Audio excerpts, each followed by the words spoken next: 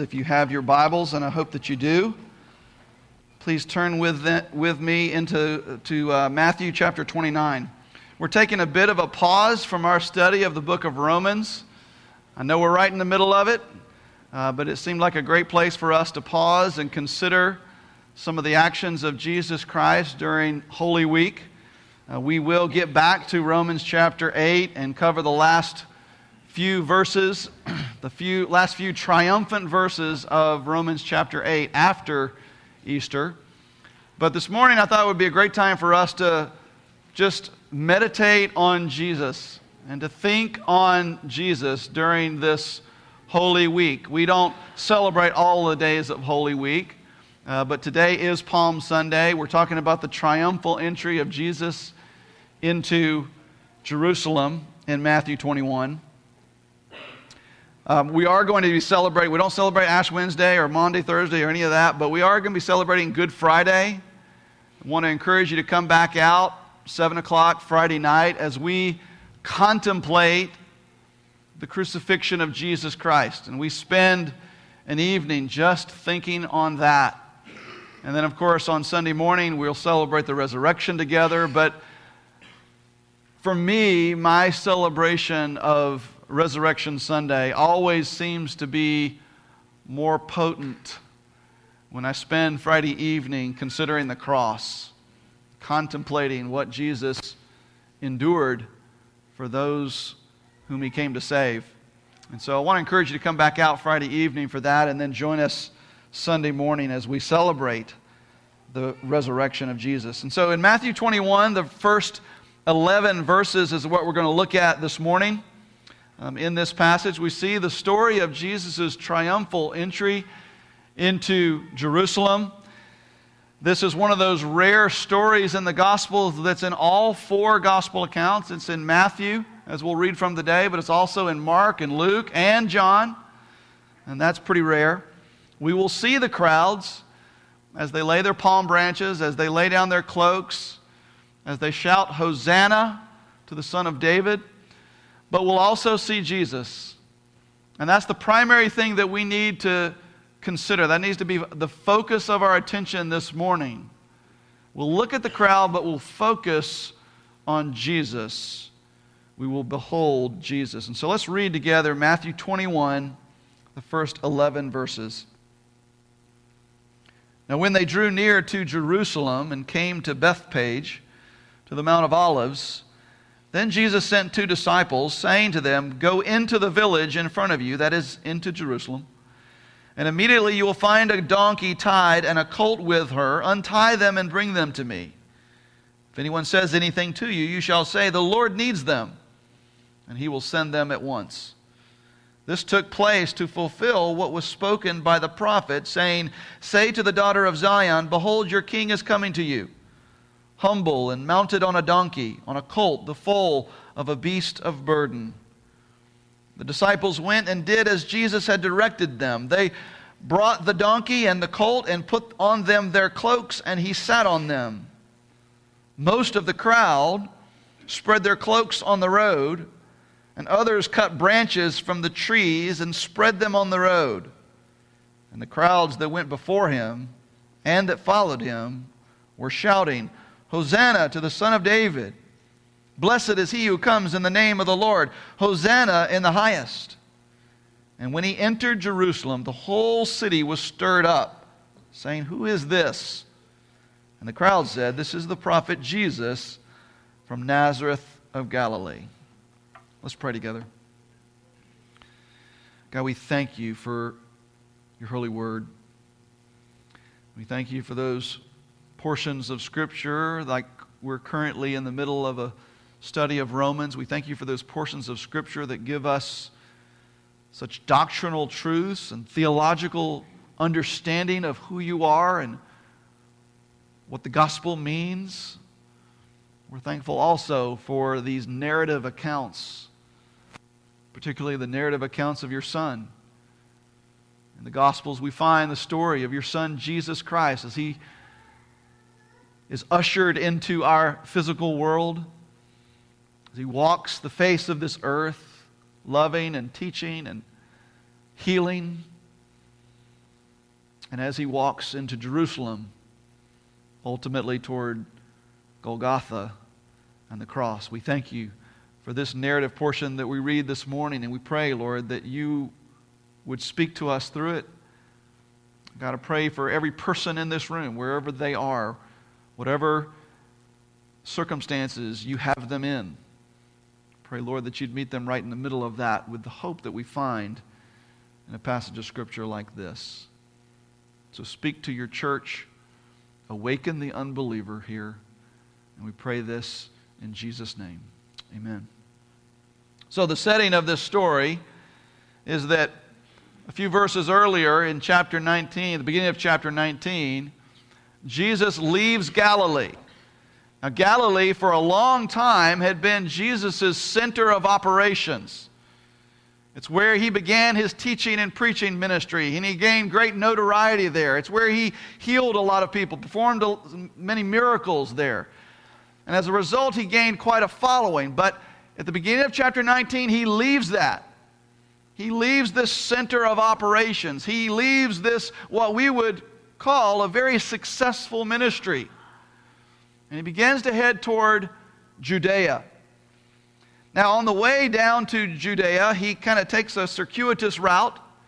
He goes closer to the Sea of Galilee, closer to the Jordan River. He comes up on Jericho, and he performs some more miracles in Jericho. In fact, just prior to this story in chapter 21, at the end of chapter 20, he heals 2 blind men right outside of Jericho. While he's in Jericho, we see the story in Luke's gospel account of him going to the house of Zacchaeus, the tax collector, and hanging out with sinners and preaching the gospel to them. And as a result of this, and as a result of the healing of the blind men, the crowd grows even larger. But there are lots of things that happen during this time frame that aren't covered in Matthew's gospel account. Most of these occur in a town called Bethany. It's a small little village, maybe 2 miles from Jerusalem. And Bethany becomes the place where he goes after he leaves Jericho. He's on the way to Jerusalem, and he kind of sets up shop in Bethany, and he hangs out in Bethany for a while, and that's kind of his outpost, and he begins to travel to and from Jerusalem from Bethany, doing lots of different things as we see in Matthew, but also in other gospel accounts. The woman caught in adultery in John chapter 8 occurs during this time. And that scene takes place on the streets of Jerusalem. Jesus had been out in the Mount of Olives, and he comes back into the city. In John chapter 10, when Jesus hears about his friend Lazarus, who had died, he hears about it while he's in Jerusalem. He's in Solomon's colonnade, his Solomon's portico, teaching and preaching in the temple. And he hears about Lazarus, and he goes to the home of Martha, and then he raises Lazarus from the dead. That happens in Bethany. And then he stays there, and the anointing of Jesus by Mary takes place in Bethany during this time. So a lot of times we have this perception that Jesus left Galilee, he headed straight to Jerusalem, and this is the first time he went into Jerusalem. It's not. He had been coming and going from Bethany to Jerusalem often for quite a while. But this time is different. This time, he's entering Jerusalem for good. Because this time, he's going to stay in Jerusalem. This will be the last time that he enters into Jerusalem. The next time that he leaves to Jerusalem, it will be with a cross on his back as he heads out to Golgotha to be crucified. So up to this point, Jesus had been very secretive about his identity. He had referred to himself prior to this as the Son of Man, which was kind of his veiled, coded way of referring to himself as fulfillment of the messianic prophecy. But it was veiled, and it was kind of coded. And he was keeping his identity a secret. But now he openly allows the people to both treat him as king and refer to him now as the Son of David. A very obvious reference to the promised Messiah for the Jews. Why does he allow this? Because this is the final week of his earthly ministry. This is the final week of his earthly life. He was going to return, and when he returned, he would return as a conquering king. And so now he allows the people to begin to call him the Son of David, King David, Son of the King, fulfillment of the prophecy. He allows this to happen now. So now he's being more open and public about who he is and why he has come.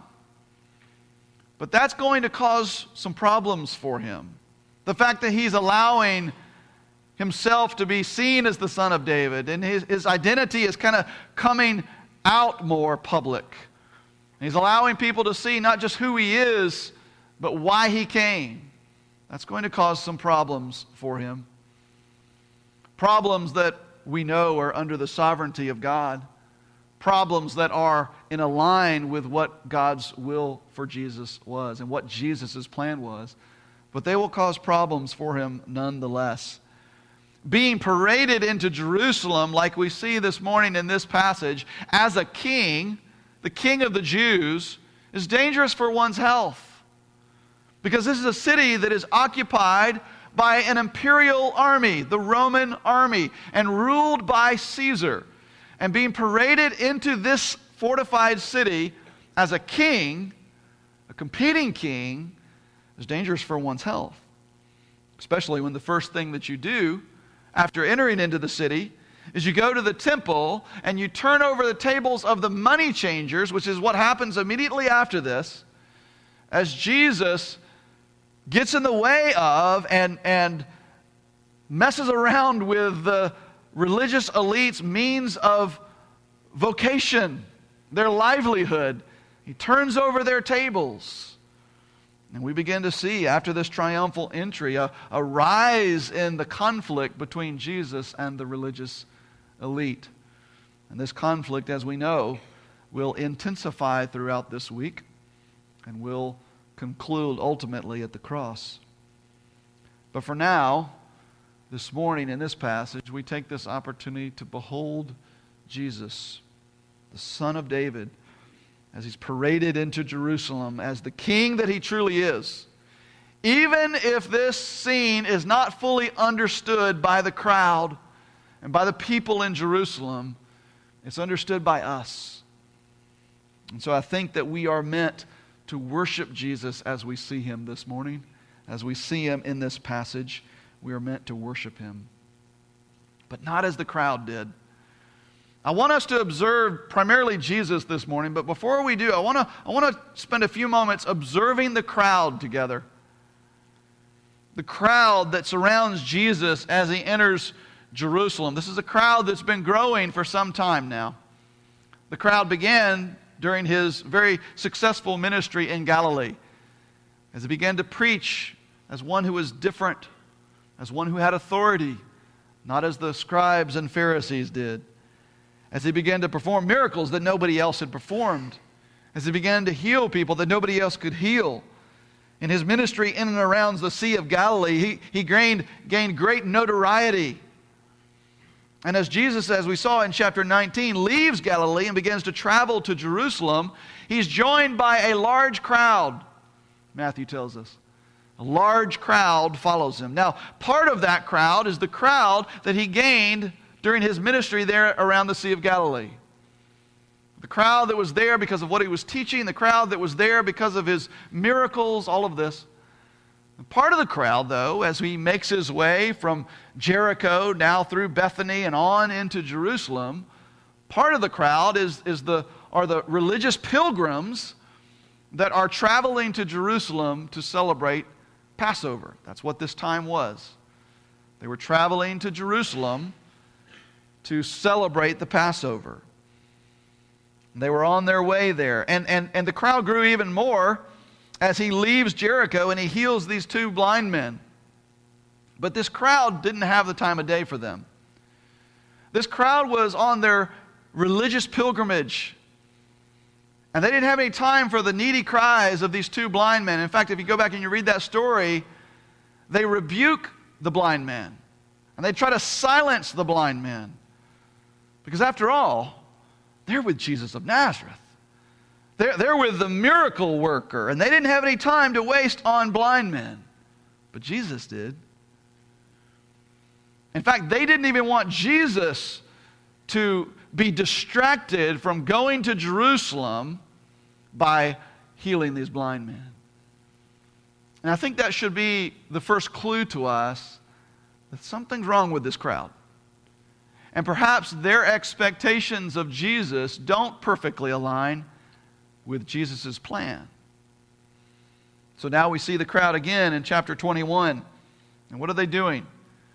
They're taking off their cloaks, and they're putting their cloaks on the ground. They're putting palm branches down. They're honoring him. They're serving him as king. They're honoring and praising Jesus, shouting accolades at him. So what do we learn from that? Well, I think on one hand we can say that the content of their actions are exemplary, even if the motivations for those actions are not exemplary. But the content of their actions, what they're doing, is good and worthy of being an example to follow. They lay their cloaks on the ground in front of Jesus. Now that's weird. That's odd. I don't know if you've ever done this. I've never laid my outer garments on the ground in front of a person riding on a donkey. If I had the opportunity to, I probably wouldn't. Why would you do that? Why would you put your outer garment on the ground to get dirty and to get ridden on by a donkey? Well, this was a sign of royalty. In 2 Kings chapter 9, we see this as a way of welcoming the king back into town. You'd lay your garments down on the road. The palm branches were the same thing. It was a way of paying homage to royalty as they proceeded by. This was a royal procession. And so they were serving him as king. But they were also worshiping him as king. This wasn't just them serving, they were worshiping. They were singing a song to him or singing a song about him. Actually, verse 9 says that they were shouting this song. It was loud. Hosanna to the Son of David. Blessed is he who comes in the name of the Lord. Hosanna in the highest. They were shouting this song about Jesus. The word Hosanna was an Aramaic expression. It was a joyful expression of praise to God for his saving mercies for Israel. The modern day equivalent would be praise God. That would be the equivalent. Praise God. Praise the Son of David. Blessed is he who comes in the name of the Lord. Praise God in the highest. And they referred to him as Son of David, which we said is a title specifically referring to the promised Messiah. A title that the two blind men used when they referred to Jesus right before this. When they cried out to Jesus, Lord, have mercy on us, Son of David. They were exalting Jesus as the Messiah, the promised King of the Jews. This is why when we read Luke's account of this, the Pharisees, having overheard the crowd exalting Jesus as the Jewish Messiah, they rebuke Jesus and they say, Jesus, you need to rebuke them and you need to silence them for calling you this. And if you read that account, you know that Jesus says, listen, if I silence them, the rocks will cry out. Why? Because shouts of worship and praise were going to come from somewhere. So we should note first off that Jesus doesn't stop them from laying their cloaks down and putting their palm branches down in front of him and treating him as royalty. Treating him as the king. That he doesn't stop them, and he doesn't stop them from shouting, Son of David, Hosanna, Son of David. Because he is worthy of this praise. He is the king, and the king is coming. So even though the crowd didn't fully understand who Jesus was and what he came to do and what all this meant, they didn't understand all of that and full implications of that. Yet the content of their actions are exemplary. This is what he deserves. But the motivations or not exemplary? What were their motivations? Why were they so excited? Why were they so celebratory? Who did they think Jesus really was? And furthermore, what did they expect from him? Well, they thought he was a king. They were treating him as a king. So they thought he was a king. They wanted him to be their king. But they misunderstood his kingdom. That his kingdom is not of this world. At least not yet of this world. They wanted Jesus to assume the throne of King David, but they wanted him to assume that throne now. Because Israel needed help now. They were occupied by a foreign force, an invading army. And they were waiting for what Simeon was waiting for. Remember when Jesus was presented at the temple a few days after his birth? Simeon was there waiting for what? The consolation of Israel. The comforting of Israel. That's what they're waiting for. Because Israel needed that consolation and they needed it now. And so they wanted a revolution. They wanted an overthrow of this government, an ousting of the Roman army, and the reestablishment of Israel to her former glory. That's what they wanted of Jesus, and that's what they expected of Jesus. And as long as it looked like that was where Jesus was headed with all this, they were going to serve him as king, and they were going to worship him as king. But as soon as it became clear to the crowd that he was not going to overthrow Rome, at least not according to their timetable, they dropped him like a bad habit. So as long as Jesus met their expectations and did what they expected him to do, and did for them what they wanted him to do for them, they were behind him 100%.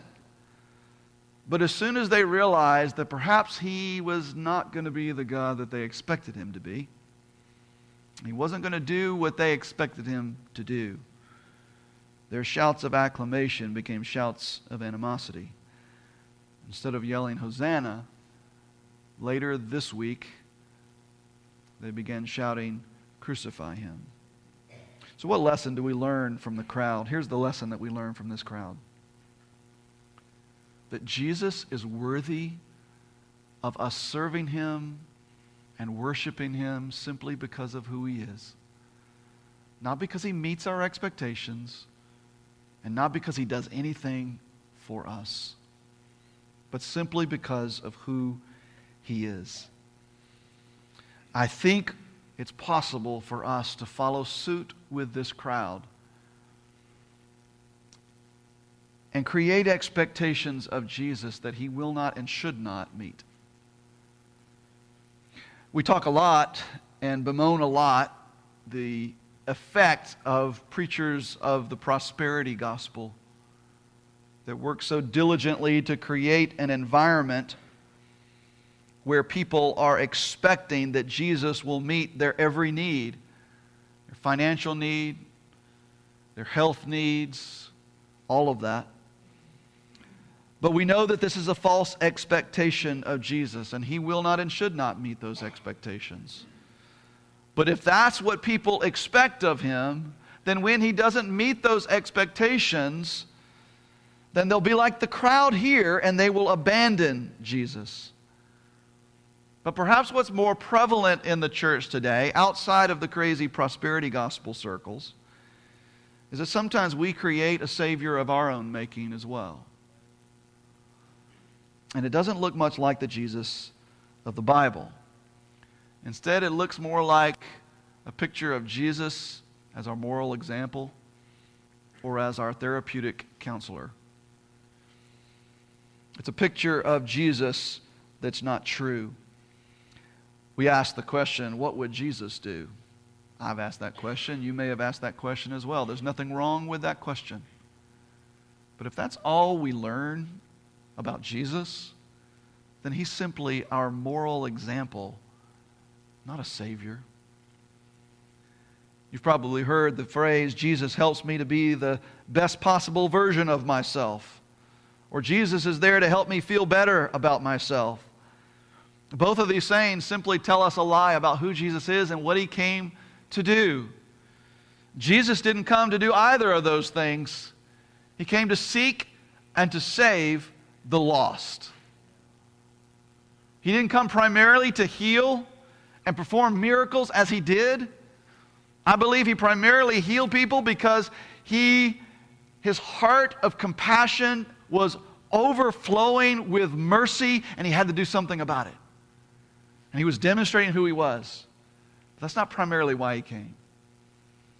He came to seek and to save the lost by dying on a cross. That was his purpose. That was his goal. So those things are false expectations of Jesus. We've been walking through Paul's letter to the Romans. And in Romans chapter 8, we've been unpacking some challenging passages of Scripture. We've been learning how God is sovereign over suffering. He's sovereign over the things that cause us pain and hurt and discouragement. He is sovereign over them in that somehow they fit within his overall plan to do good to his people and to bring glory to himself. But that's hard for us to wrestle with. Why? Why is that hard for us to wrestle with? Because somewhere deep down, we have some false expectations of God. We've created a Jesus of our own making. A Jesus that is not going to allow us to experience pain, that's not going to allow us to experience rejection or hurt or suffering. And that Jesus isn't in the Bible. That God isn't in the Bible. So those things are false expectations. And the problem is when, not if, but when Jesus doesn't meet those false and wrong expectations, then we'll either be like this crowd here and we'll abandon Jesus, or we will shrink into depression and discouragement in our spiritual life because we'll think that Jesus has abandoned us. Neither of which is true. It's just that we have created some false expectations of him. And worse yet, we have made our worship of him contingent on him meeting our false expectations. Again, Jesus is worthy of us serving him and worshiping him and loving him and honoring him and laying our proverbial branches on the ground in front of him, not because of any expectations that we have of him that he has met, and not because of anything that he has done for us, but simply because of who he is. He is King, and he is coming. He is coming. So let's move from observing the crowd now to observing Jesus. Let's observe the King now, as we see the King entering into Jerusalem riding on a donkey on top of palm branches and coats in the ground. We learn three things about him. First of all, in this picture of Jesus riding into Jerusalem, we see a picture of humility. We see a picture of humility. We see this in the kind of animal that he chooses to ride in on. He rides in on a donkey. Now, we would expect a king to ride in on something else, something other than a donkey, right? Maybe a chariot. Maybe like the Ethiopian VIP that Philip meets with in Acts chapter 8, right? Chariots are for important people. Chariots are the kinds of things that kings and queens and their VIPs ride in on. And usually they didn't even drive them themselves. They had a cohort with them. Someone was driving the chariot for them, pampering to their every whim. But not Jesus. Not Jesus. And he is the King of the universe. If there was anyone that deserved a chariot ride into his city, it's Jesus. But that's not his style. It's not how he rolls. His MO is self-sacrifice and humility. Humility. This is what Jesus has been driving home to his disciples over the last few chapters, teaching them not only about his own humility, but teaching them that following him is the way of humility. Back in chapter 18, he said, listen, if you want to be great in my kingdom, become like this little child. Humble yourself like a little child. He takes the child, puts the child on his knee. He says, if you want to be great in the kingdom, humble yourself like this little child. children were not esteemed highly in that culture. They were looked down upon and they were ignored. Jesus says, if you want to be great in my kingdom, humble yourself like this little child. Become one who is not esteemed greatly. Become one that is easily set aside and ignored. That's greatness in my kingdom. Later in that same chapter, chapter 18, he gives us the parable of the unmerciful servant. And as he explains this to his disciples, he teaches that we should have the humility to extend mercy to those who owe us something. Whether it's a payment like the unmerciful servant, or whether it's an offense, that we should extend mercy to those who owe us something. But that requires humility, something that the unmerciful servant had a very low supply of. And he was unmerciful because he was prideful. He couldn't bring himself to that point. In chapter 19, he gave the story of the rich young ruler, talked to the rich young ruler, and afterwards he was explaining this to his disciples. And he said this, he says, it is only with great difficulty for the wealthy to enter the kingdom of heaven. Why? Because wealth and riches makes us great in the world's eyes, but not great in God's eyes. Humility is the way of following Jesus. In the previous chapter, chapter 20, he gave the parable of the laborers in the vineyard. And some of them get paid a certain amount because they started early in the morning. And then the ones that started almost like an hour towards quitting time, they got the exact same thing and they were upset. And they wonder what in the world is going on here. Jesus used that parable to drive home the point that he had just taught, which is, the last shall be first, and the first shall be last.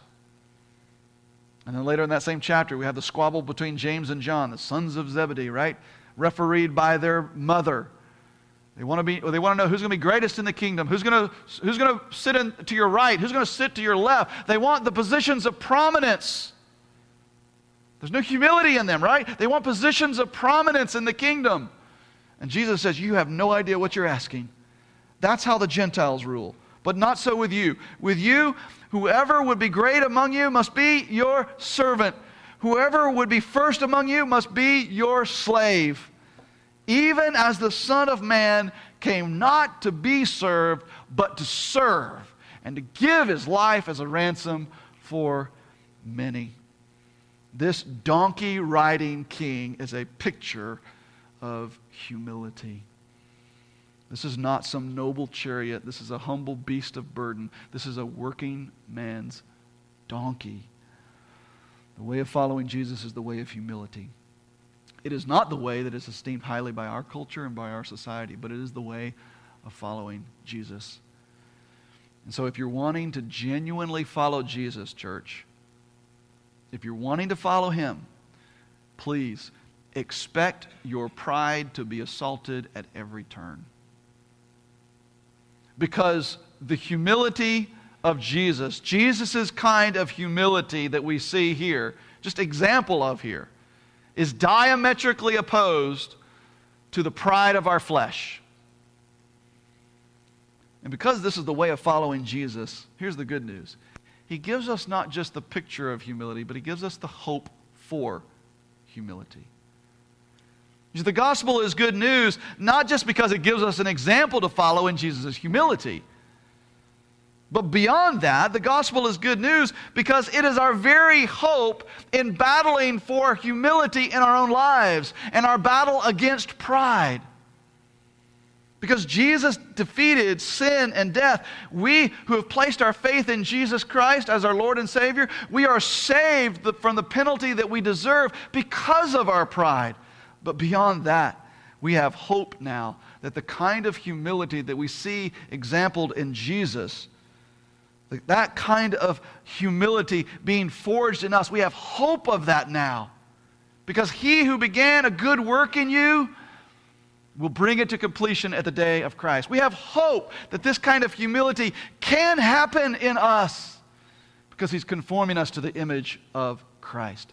The grace that saves is the grace that sanctifies. We are being transformed into the likeness of Jesus, including the humility of Jesus. So we behold Jesus in this triumphal entry, riding on a donkey. And we see a picture of humility, but we also have the hope for humility. Secondly, we see in his entry into Jerusalem a promise of peace. Like we inferred earlier, if you or I were to write an epic story about a king entering back into his city, we'd probably have him riding on a chariot. Or perhaps, in this specific instance, we'd have him riding on a war horse. Because that is the setting here. Israel is under foreign occupation. A foreign army has defeated them and is ruling over them. And this enemy has set up fortifications in and around Jerusalem. And if the king is going to take the city back, which is what the crowd is expecting of him, right? If the king is going to take the city back, well, we would expect him to be riding in on a war horse. A chariot or a war horse for a king in Scripture meant wartime and that the king was battle ready. But in Scripture, a king riding on a donkey meant he was coming in peace. The crowd wanted a king on a war horse, ready for battle against the Roman army. But they misunderstood why Jesus was coming this first time. Jesus was coming, as prophesied, for peace. Remember the birth announcement of the angels in Luke's gospel as the angels appeared to the shepherds who were keeping watch in the field by night. Glory to God in the highest, and on earth, peace. Peace among those with whom he is well pleased. Jesus does this on purpose. He sends the 2 disciples into town to get the donkey. And Matthew says that is fulfillment of prophecy. And then he quotes from Zechariah chapter 9. Verse 9 of that passage of prophecy says this: "Rejoice greatly, O daughter of Zion. Shout aloud, O daughter of Jerusalem. Behold, your king is coming to you. Righteous and having salvation is he, humble and mounted on a donkey, on a colt, the foal of a donkey." This is Zechariah prophesying about the coming king of Israel, the Old Testament Messiah, who would come in peace. So the king coming here on a donkey meant he was bringing peace. But then look at the very next verse in Zechariah chapter 9.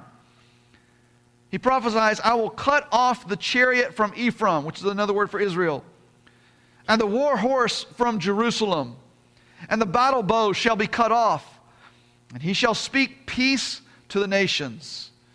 His rule shall be from sea to sea, and from the river to the ends of the earth." So verse 9 of Zechariah 9 says that he will come in peace, riding on a donkey. He's going to bring peace. But then verse 10 talks about a second time that he's going to come, Jesus' second coming, whereby that peace that the Messiah brings at that point will come by overthrowing all competing rulers. And Jesus will rule over all. The point is that Jesus riding into Jerusalem means he's bringing peace.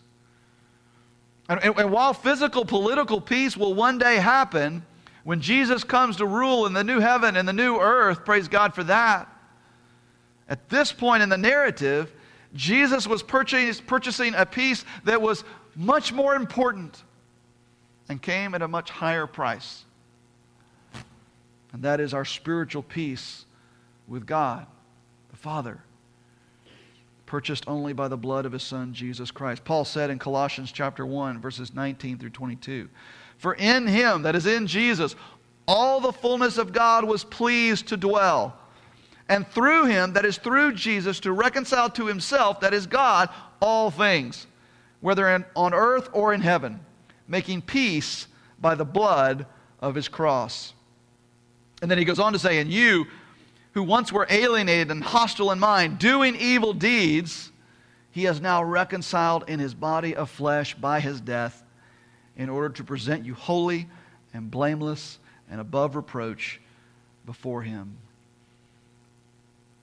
So church, behold Jesus. Behold him riding into Jerusalem on a donkey, coats, branches laid down in front of him, being acclaimed as the Son of David, Son of King David. But he's also subtly telling us something in doing that. He's telling us that he's coming to bring peace between us and God. apart from Jesus entering into Jerusalem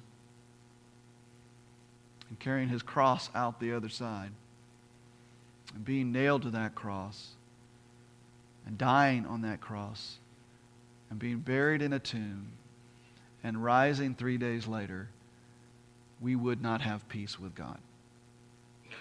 We would still be enemies of God, as Scripture says. He was riding in as a king, but this king would be put to death.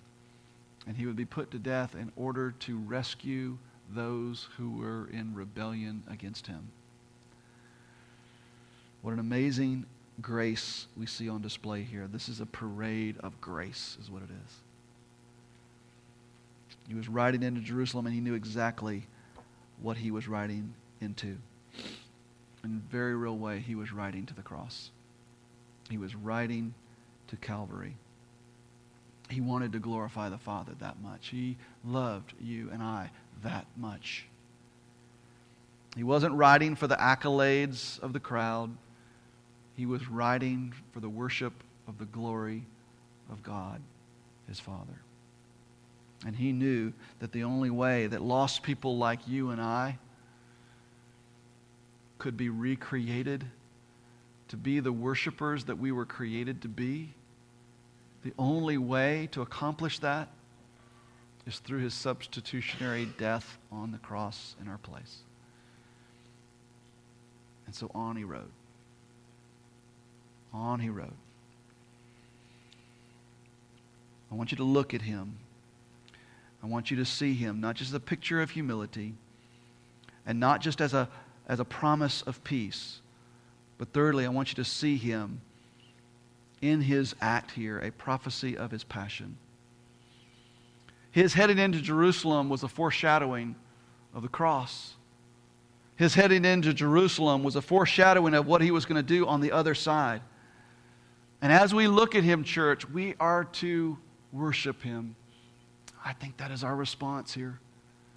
How do we put feet to a passage of Scripture like this?